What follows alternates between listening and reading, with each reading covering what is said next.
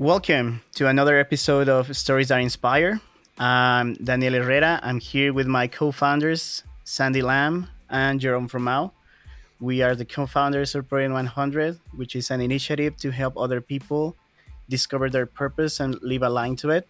And we are very excited to have this time inspiring young person that we have had the pleasure to meet recently and over the years. We have seen his path through becoming a young leader. So his name is Ishaan Shah. He's from London in the UK. He's a 20-year-old an international rights, gender equality, and climate action young leader. And I'm very happy to have him. So welcome, Ishaan. Thank you so much for having me. It's great to be here. Yeah. So as you know, Stories That Inspire is about sharing stories from other purpose-driven people that we think are valuable to our audience and anyone that wants to listen to stories from people around the world that have a purpose-led passion, right? So I had the pleasure to meet and have a lunch with Ishan recently, and the conversation that I was most interested about is about his recent experience in the UN offices in New York. So I wanna lead with that. So Ishan, I wanna hear from what have you learned from that experience? What do you think is gonna help with your different initiatives? Because I know that you have different ways to help people with the different things that you started 3 4 years ago. Yeah, so I was at the UN in New York for the Commission on the Status of Women for the 67th session. And the Commission on the Status of Women is essentially the largest intergovernmental gathering to advance gender equality and the empowerment of all women and girls across the UN system, but also across the world. And it happens every year, and every year there's a different theme. And this year's theme was technology, digital innovation, and education in the digital age. So it's a very important theme, particularly with the rise of AI as we're seeing now at the moment, with the rise of the digital space, with technology rapidly evolving. And this commission was focusing on what is the gendered impact, what is the impact on women and girls in all their diversity and intersectional identities. And I was very fortunate to be there in New York as part of the UK's government delegation. So I was in the room negotiating on the resolution that was going to be the outcome of the commission, which we call the agreed conclusions. And really, it was a very intense experience being, one of the youngest person, one of the youngest people in the room. I think it was myself. I was 19 at the time, turned 20 recently. But myself and the youngest was one of the youth delegates from the US, and she was 18 years old. And essentially, it was predominantly just a very few number of us youth in the room who were sitting there and who were trying to influence the text to make sure that the language of the resolution was as inclusive and as concrete and bold as possible, to make sure that member states were really, ensuring that the commitments were progressive rather than regressive. But what we continue to see in the UN space is that it is a member state driven process, and member states do have very differing opinions, especially when it comes to a contentious issue like gender equality, particularly around language on inclusivity, so around LGBTQIA plus persons, for example, on people who face multiple and intersecting forms of discrimination, on women human rights defenders, on girls leadership even. And we were seeing that in the room, that there was this very much split between the more progressive states and the states that were more aggressive as well. And really being in that space was, as I mentioned, quite intense. Sitting in a room for 15 hours at a time is not very fun, especially at such a young age, having to listen so attentively as well, but also recognizing that that room was only for member states. And if you were only part of a member state delegation, could you then have access to the room? So actually outside the room, so literally outside the doors, there were a couple of sofas outside, and that's where the rest of the civil society and my fellow colleagues and young people were sitting. And it was really important for us in the room that we were sharing the information, what was happening inside the room, to those outside the room.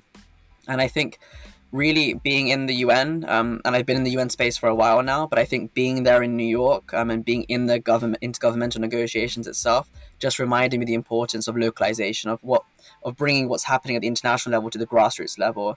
And that's where the change really happens, right? In our communities, in the spaces we occupy on the ground, even within our home, within our schools and universities, and the spaces, those immediate spaces that we occupy in the workplace as well. And that's what it essentially really taught me, is that at this international level, there is so much dispute and so much contestation, so much bureaucracy. We know that the UN is a very clunky organization. We know that it's got lots of structural and systemic limitations. But that doesn't mean that we shouldn't, take what's being churned out at the UN level and bring it to the grassroots level, which is where the change really happens. And what we see is at the local level, it's much more inclusive, it's much more diverse, it's much more exciting, to see young people leading the changes at the front lines at the grassroots level. And, in the space that we occupy at a UN level, which is very much a privilege, the fact that we get to engage with our government, we work with young people who can't access the government for, a whole host of political reasons, for fear of their lives, for fear of their livelihoods, for the fear of having their homes destroyed or being imprisoned.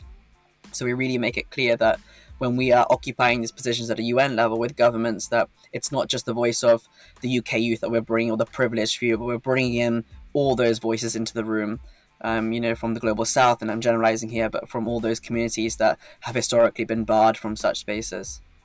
I hear you, and as you can listen, Ishaan is very well versed, so it's a pleasure to listen to all the things that you have to say. I heard many things that I wanna lead on, but because you talk about what the topics were in the conversation, and yeah, there were some trendy things like AI and all the revolutionary things that are happening right now. But I want to focus on something that has been timeless over generations, and is the impact of youth. No, so you are a young leader. You have been an inspiration for many, including me, and or I think us, and it's wonderful to see how other young leaders as yourself having a representation of what the future can be with leaders like all of you. And yeah, I want to hear more about other young leaders like yourself, and what do you think that generation is gonna bring to the decisions that need to be made for improving everyone's world. Yeah, so I think that, youth leadership is a huge part of decision-making processes at the moment. I think, young people hold a lot of potential in terms of what we bring to the table. Yes, we're young. Yes, we haven't had as much experience as people who are already in these spaces. But we're willing to learn, and we're willing to unlearn, and that's what's really important, is this intergenerational nature of youth leadership and in decision-making processes. Unfortunately, what we continue to see is that young people are only seen as beneficiaries. We're not seen as partners or co-leaders at the table, and that needs to change.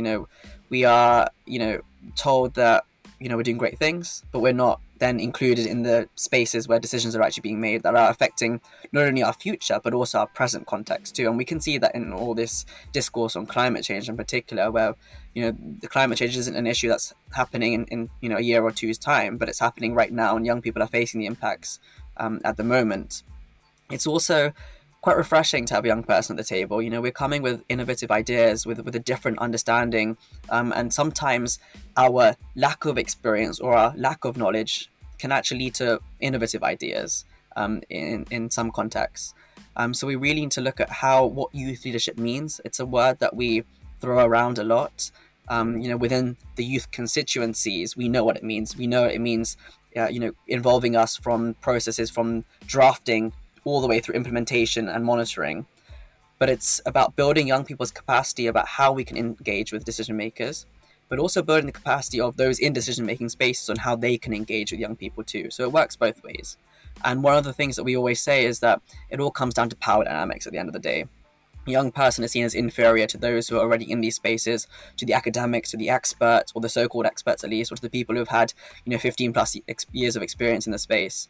And that means that when you're in a room, you're often dismissed very quickly as a young person. And that's why we need to shift that narrative. We need to shift the power dynamics and look at models of co-leadership, and co-creation and co-ownership. And all of this has been very much familiar discourse in the spaces that we occupy. And it was actually in 2021 that myself and colleagues and friends and fellow activists in the UN Women Youth Network, we authored a Young Feminist Manifesto, which is this beautiful document that sort of outlines what co-leadership should look like, and how to take a feminist approach as well. And feminist in the sense that not just looking at how women and girls can be involved in the conversation, but feminist in the sense, how do we look at power dynamics? How do we look at decolonial approaches? How do we look at transformative leadership? all of these historic and systemic factors that have barred not only young people's participation, but people from diverse backgrounds as well from engaging in formal processes when it comes to decision making. And how can that be implemented not only at the international level with governments and member states, but at the local level, in local decision making processes, in the corporate world as well, in sort of boardroom contexts, and also in organizational structures too. How can young people be seen again, not only as beneficiaries of change, but as valued partners and co-leaders at the table? Ishaan, you're probably the person in the world that's 20 years old with the longest LinkedIn profile I've ever seen. And we've all met you before in one way or other capacity over the last couple of years. You've featured in different podcasts, in different events that we've all shared. But to all our listeners, where did it start? You're only 20, just 20 years old. You have more than 18 relevant work experiences on your LinkedIn profile. Where did it start and why did it start there? Yeah, that's a great question. I remember talking to Sandy about this the last time we spoke, actually, about where it started. I think I've been very fortunate to have an upbringing in the background of the faith Jainism, which is a very small religion that originates in India, but it's the fundamental values of Jainism is selflessness, service to others, giving back to others, recognizing your own privilege and the resources you have, and using that to be a force for good. Also built on the pillar of non-violence, which is something that Mahatma Gandhi is very famous for taking forward, that principle of ahimsa, which is the Sanskrit word for non-violence. So from a very young age, with my parents and grandparents, and particularly my grandparents, actually, that's what we were always taught, was selflessness and service to others. Something as simple as when you get given food, or when you're offering, when you're having a meal, for example, you offer other people food first before you take it yourself. And I think that sort of those values of selflessness have just been intrinsically fed into my life since the very beginning, or sown into my life since the very beginning. When I was younger, I wanted to be a marine biologist, so I was not involved in the human rights space at all. But my appreciation for nature came as well from Jainism as well, and so that's where my journey started in terms of conservation and in particular in marine life, and I was obsessed with that sort of thing. And it was only until I was 13, which is when I found out that modern slavery and human trafficking existed. But that was sort of as a result of me going to India when I was 11. And we went to North India, to a city called Ahmedabad, where I had seen, children who were essentially vulnerable to or had survived modern slavery, human trafficking, child marriage as well, and forced marriage. And reading about mass poverty online is one thing, and seeing pictures, but being there in person and seeing the difference between the life that we're living here in the UK and what's happening across the world is something something that I've never been able to unsee. And it's something that's never sat right with me, in terms of the fact that I have 3 meals a day, I have a family, I have an education, I have access to clothing, even something as simple as that, to sanitation, to fresh clean water. And there is a child just like me somewhere else in the world who doesn't have access to that. So coming back to the UK after that first trip to India, and again, then when I was 13, finding out that modern slavery and human trafficking existed, I couldn't sit there and not do anything. That I just couldn't. That did not sit right with me. And then I was thinking, well, okay, modern slavery is such a huge issue, so systemically ingrained. It's something that's been happening over centuries. How can I, as a 13-year-old at the time, take action? And essentially, it was me contextualizing my privilege and the resources I had. And at the time, at school, we were doing a research project, and I thought, this is a perfect opportunity for me to do something, more, something with more of an impact. And that's where my advocacy started, and that's where the shift from marine life to human rights occurred. And why I still hold marine life very dear to my heart. Human rights is the focus at the moment, and maybe one day in the future, I'll go back to marine life, but it all intersects. We're seeing that ocean conservation and sort of supply chains of seafood, for example, very much intersect with human rights abuses.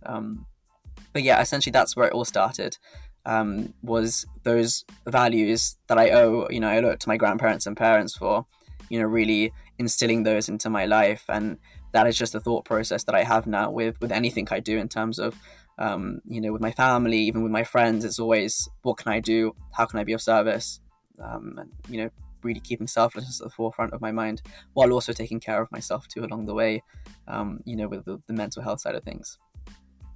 That's wonderful to hear, and I'm so aligned with that. I think that the purpose piece of this is that, yeah, you grew up with a family that gave you or taught you values that are very service driven, and then you realize how they useful or how impactful they are for people around the world, and then you took action, no? So that's a very good path for people, because other people I'm just picturing, no, like they are taught to be certain way, but they never see a way to take action, and they then eventually they change their mind or the way they were thinking or their values. And it's wonderful to see that for some people it makes sense along the way, and we can actually make something, make a difference for others. No, I do have a follow up question on that actually, because you talked about like how inspired you are when you serve others. But I wonder like what are the feelings do you actually have when you're able to do that? That's a very good question. Um, I think for me, it's difficult. It's a fine line, because also you have this sort of savior complex as well, in terms of you don't want to be like the privileged person who then has, you know, access to the resources, and then just essentially just keeps giving and giving and giving. You know, for us, it's about, or for me, it's about, you know, how can I recognize that I live a life of privilege as a man as well, living in a patriarchal world that's built by men for men. But how can I use that privilege and resources to dismantle the systems and the root causes that enable these vulnerabilities, this marginalization, these violence that I benefit from at the expense of others as a man? As a man born in the UK, you know, having the UK nationality is a huge bonus when it comes to sort of you know, the world that we live in terms of nationalities. You know, even my accent that I have as well, again, is a huge sort of privilege in itself. But I think the feeling of selflessness and giving to others is just about recognizing that, you know, I need to dismantle these systems and I have the tools to do so. And, you know, it's gratifying, it's humbling to do so. And it grounds me, I guess, and it reminds me every time I give back. It reminds me of how much I really have, and how fortunate I am to be living the life I do. That's what keeps me in this space. Is you know, the hope, I guess. And again, meeting incredible young people who are doing, you know, incredible things at, you know, no matter how big or small, in their own spaces, is really a humbling experience. But also when, you know, when you're giving someone the tools to then take their project forward in their community, and then seeing them flourish and seeing them create an even more or even bigger impact, and seeing how that ripple effect works is so powerful in itself. I completely agree with that. I have a question that is ringing in my head.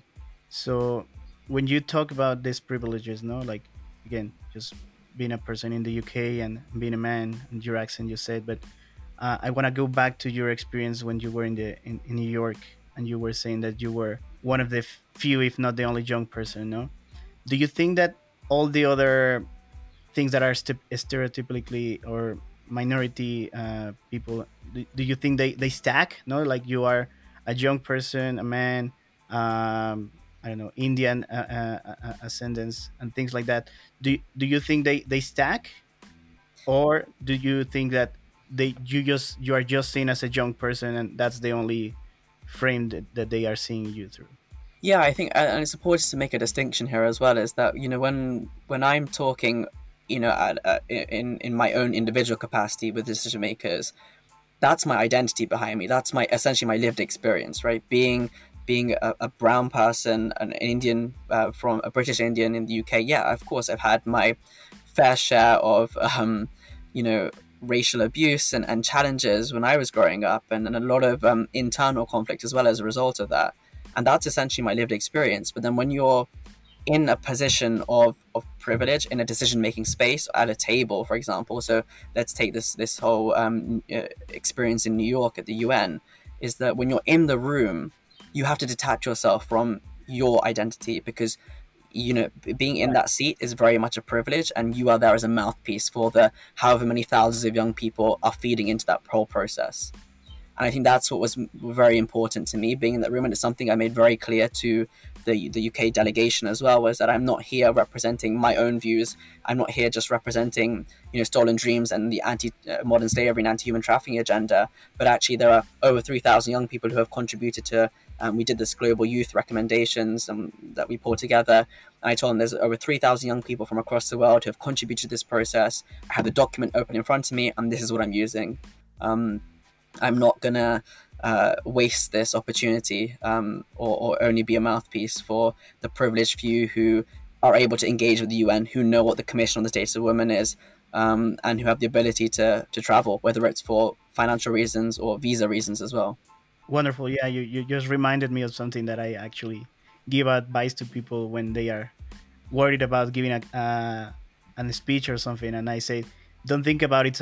Don't think that it's about you. It's about what you're saying to help others or to represent the voice of others. So that's exactly what you are doing, and that's wonderful. I have another question, really quick one. So we see and you recognize your position and the privilege or the opportunity that you have to represent other young people, but you probably have seen other young people, either friends or people that they also have a big passion on making change or to live up to their standards and values and what they believe. But at certain point, they don't know where to start or how to start, or how to keep the motivation up. So I would like to ask you for advice to those young people that might be listening.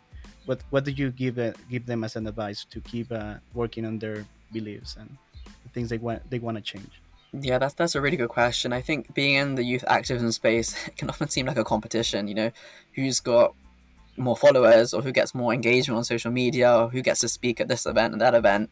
And that's really not what youth activism is. And unfortunately, that's the reality, is that there are young people who do this because then they get some sort of degree of fame, or they get, free gifts or free travel or whatever it may be.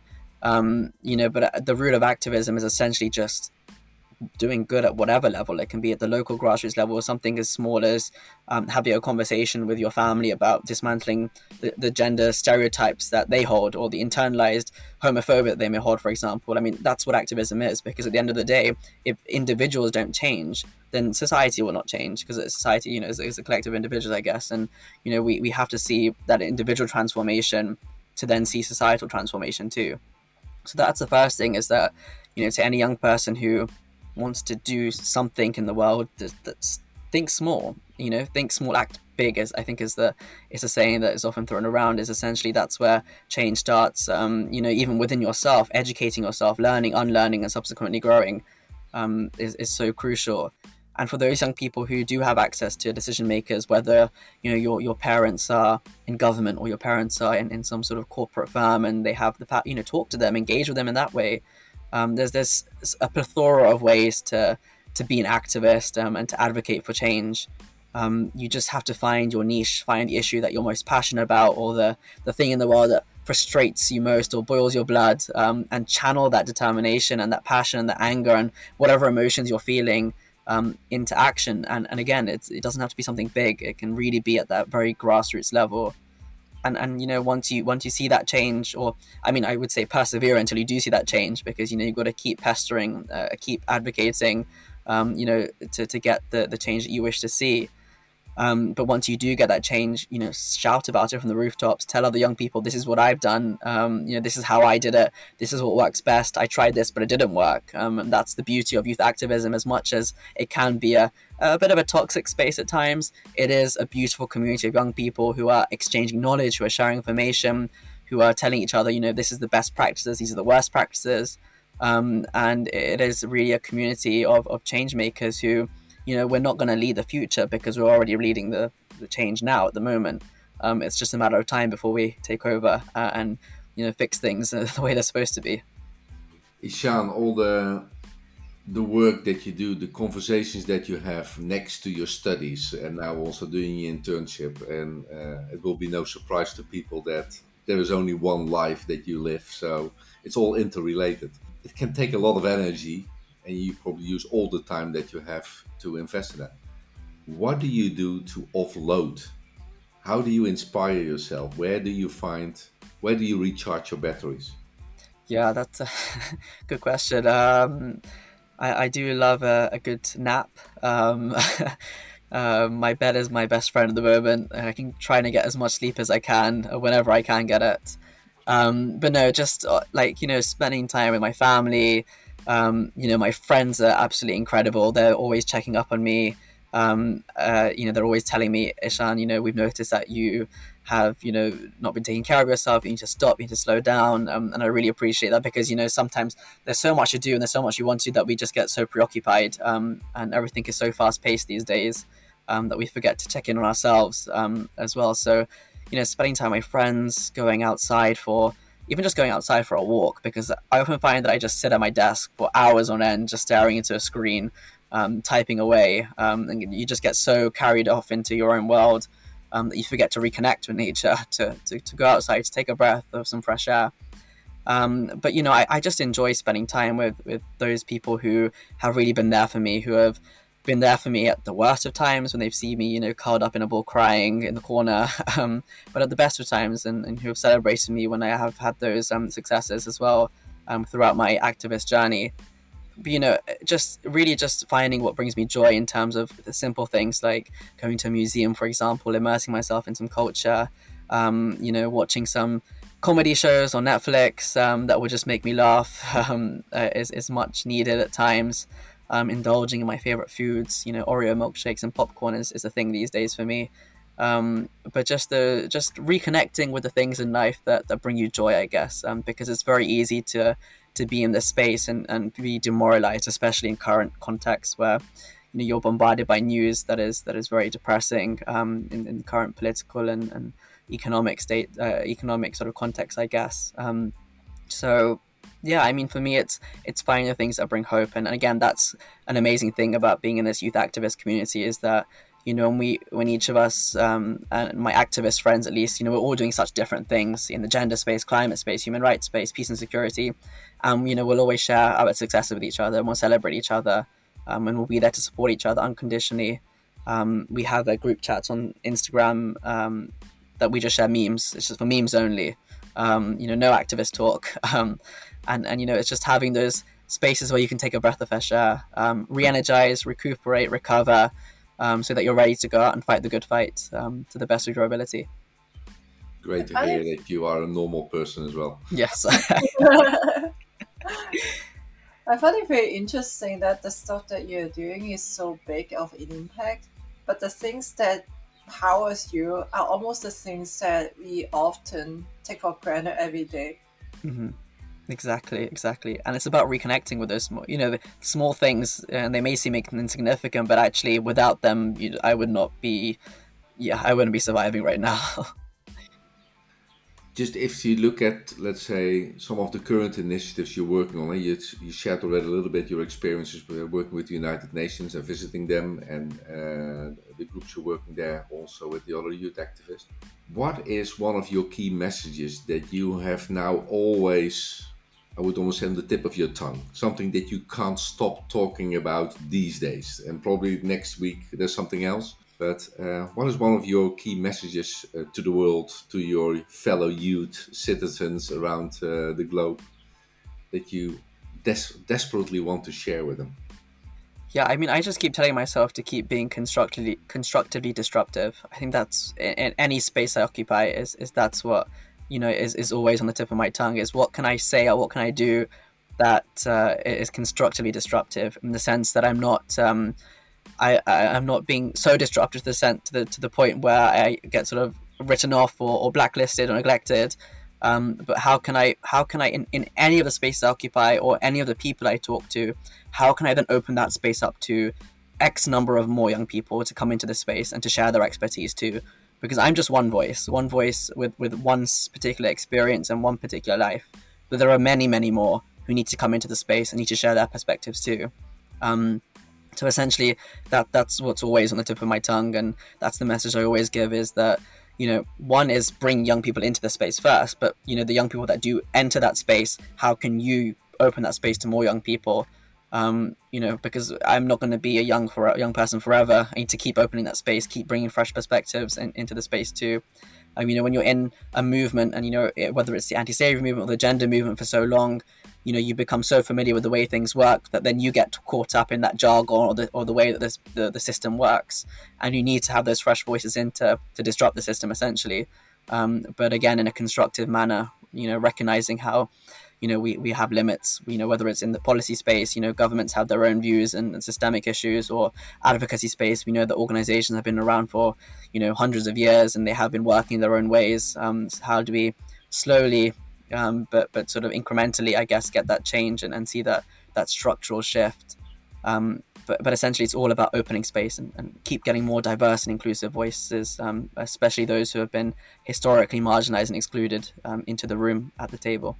Can you give an example of one of your last constructive, disruptive interventions that you've made that you can share with us and the listeners? Yeah, we recently, the UN Special Rapporteur on Contemporary Forms of Slavery is doing a report to the General Assembly on the links between contemporary forms of slavery and technology. So how technology can be used to perpetrate and prevent contemporary slavery.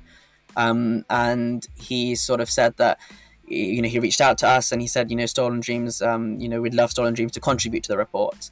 And we said, okay, great. And then I said to him, and it's Tom, he's a great person, a great special reporter.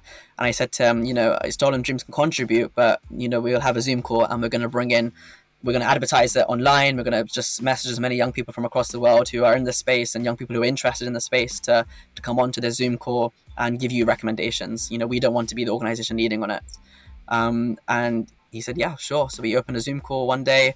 We brought in so many young people. We then compiled what all those young people were saying onto a Google document. We sent that Google document out to many more young people.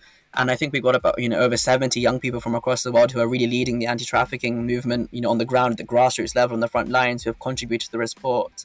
And fingers crossed, hopefully when the report is published and presented to the General Assembly and in September, October time, there will be a section on young people, on youth, and a lot of our recommendations will hopefully be integrated across that.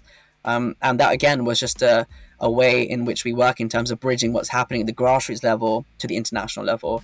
And that's what we're going to keep doing, is bridging that divide, I guess. Beautiful story. Thank you. I do have a question, but I don't know how to ask. I'll just say it. I just wonder, because it seems like you're going to, you're so motivated on doing this.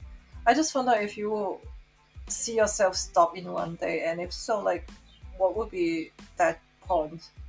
That's a good question too. I get this question a lot recently. Is what do you want to do once you graduate university? And the honest answer is I have no idea. I think my heart is obviously in this space, is particularly in the anti-slavery, anti-trafficking space. I've always said that I've really committed to a lifetime of this, because I don't see myself doing anything other than something that contributes towards ending modern slavery and human trafficking, because I just don't think I'll be able to live with myself, or it doesn't sit right with me to just suddenly drop everything.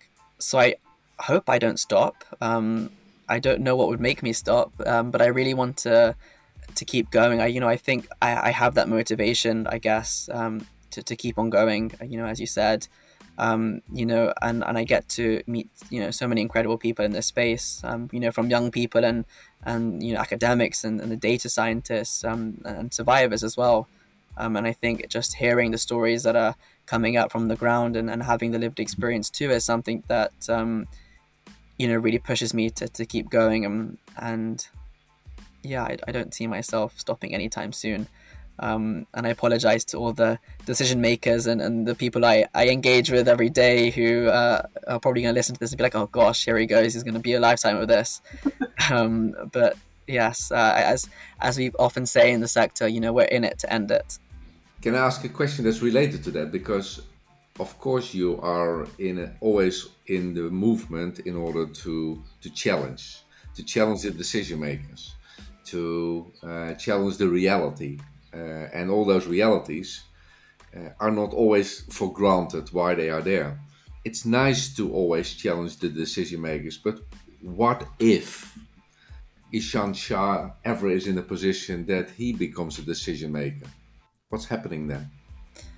That's a good question too. I would I would essentially adopt the same practices that I was doing now in terms of what we are asking for from decision makers is to bring in young people to be sort of to make sure there's no power dynamics, to make sure the spaces that when you're engaging young people are safe and that they feel comfortable. But the one thing I would hope most is that just as I'm holding decision makers accountable, if I'm ever in a decision making space, and I am in decision making spaces now, is that I want to be held accountable too. I want people to tell me that you're doing this wrong, or this is how you can do it better, or to call me out. And that's essentially what we practice amongst youth as well, within our own constituency and the spaces we occupy. Is that we're always holding each other accountable. If we say things that are sort of that might be wrong, or we do things that could have be done better, it's very important to us that we are told straight away, and that next time it happens we change and we grow and we learn from that. It's not about failing, it's not about doing things wrong and making a mistake and feeling embarrassed, or suddenly switching off and removing yourself from those spaces, but it's essentially about learning, and that's what we're asking from decision makers. And that's what I would hope even in the spaces that I occupy and the positions that I hold, that young people feel comfortable, not only young people, but anybody feels comfortable with telling me this is what you could be doing better. Because accountability should be something that is common practice. It's something that has a stigma around it, but I think it's something that we need to break the stigma around too, and as soon as possible. Is there any plan that you want to become a decision maker at all? Well, I mean, looking at the decision makers now, their jobs are quite hard, so not anytime soon. But I think we'll continue to disrupt the system, and we'll continue to engage with them and try and get them to push. I mean, you look at these issues like modern slavery and human trafficking. Unfortunately, I don't think that we're going to see an end to it in our lifetime and in my lifetime, because these are very structural, systemic issues that require a lot of structural and systemic change that will take quite a long time. But that doesn't mean we stop, or doesn't mean we slow down our work. It just means that we continue to push as hard as possible. I would hope that one day I do end up in decision-making space, with my fellow youth activists and colleagues as well, because at the end of the day, it's essentially it's their power and what they're doing on the ground now that is really driving the change, and we need to see them in decision-making spaces, because I think it would make the world a much better place. Not to sound cliche, but it really would if they were the ones calling the shots. I want to know if you think you and your colleagues, the people you work with, are you hopeful of the future in the terms of all the challenges that we are encountering? Because there are things that we can always achieve to improve.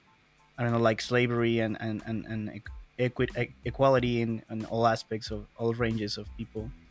But there's also the complexity of economic shift power, and then global warming, like that puts a timer on all of those things, and obviously it increases the topic. So are you and the people you talk to, are you hopeful that we are gonna get to the place that we are thinking about, that we can change? Yeah, this issue of hope is something that I battle with a lot. Youth activists battle with it a lot too. In current context, we know climate change, the rate that we're going is going to get worse in terms of the situation. Conflicts are breaking out in Sudan, Afghanistan, and Ukraine. The rates of exploitation are increasing, and modern slavery are increasing as a result of COVID-19, as a result of climate change, as a result of conflict. As I mentioned, these are very systemic and structural issues that I don't think we're going to see an end to in my lifetime. And at times that is quite depressing. It's quite sad. And I go through those emotions of of hope, and then of sadness, of frustration, of anger. But I mean, again, we have to hold on to that hope that things will change. But it's not just about feeling that hope. It's about doing something about it and actually acting. And I think that's what we've essentially committed to, is that regardless of the outcome, we will fight until our very last breath to ensure that we've done the best we can to safeguard our current context, to safeguard our future, but also of the generations to come. And I think that's what's most important, is that as much as we are bombarded with headlines about how climate change is getting worse and how it's irreversible now, or about how conflicts breaking out when exploitation is increasing, it doesn't mean that we should just stop and give up and retire on some island and just enjoy the rest of our days. But we have to fight, and we have to keep doing so, and that's what we have committed to. Yeah, and that's what I was hoping to hear. Like, I think that I have heard from many people that on the internet and on the world, you can see whatever angle you want to see. If you want to see that the world is going worse, you're gonna find a lot of that. But if you see and look for the improvements, inspiration, and things that we are doing better than ever before, that's when you get Well, hopeful. And that's it's what. also very Yeah. easy just to switch off and just to ignore all these issues and to just live your life how you want to live it. It's another conversation to actually take action, to feel uncomfortable, which is what we're asking essentially. Is you have to feel uncomfortable, you have to challenge yourself, because at the end of the day, as much as we need the political and corporate world to act, if individuals are not on board as well, then we're not going to end up anywhere. So it's not taking the easy way out, but actually recognizing that we have to fight and we have to make some sacrifices to essentially safeguard our future. What is the world that you're actually hoping for? Like maybe not in your lifetime, but like essentially, like what is that you're hoping for? Yeah, that's a good question too. I think I think it's around. I think I always look back to like the UN Declaration on human rights, and the opening is that everyone should be born free and equal in dignity and rights. I think that's essentially what we want is a world of equity, of fairness, of sustainability. You can speak for hours about how that is actually going to come about, and whether we can ever reach equity or gender parity, and what the sort of economic situation would look like, and capitalism and communism, and all these different things come into the conversation. But essentially, I think it's just the hope, the vision of having a world where every human being is born free and equal in dignity rights, and where we're safeguarding our planet, where we're living in harmony with nature. It almost sounds like a fairy tale right now, but essentially that's what we have to cling on to, right? That's the hope. I think it has been always a fairy tale, but if we see human history, we always can find the improvements and how we have got closer to that image little by little. I just want to thank you again. I'm going to wrap up and ask you a final question. So, for all our listeners and people that want to know more about you or get in contact with you, where can they find you and get in contact? Yeah, so Stolen Dreams, we have a website which is stolendreams.co.uk. You can reach out to me on Instagram and Twitter at Ishaan Shah UK. It's ISHAAN SHAH UK. And yeah, my email address is ishaan.shah@unmgcy.org. Reach out to me. My inbox and my messages are always open. Always happy to support as much as possible. That's what we're here for. Wonderful. Thank you. We will put that on the show notes. And again, thank you, Shan. Thank you, Sandy. Thank you, Thank you so Jerome. much for having me. Lovely to have you. Yeah, I wish the best for all our listeners, and thank you for listening.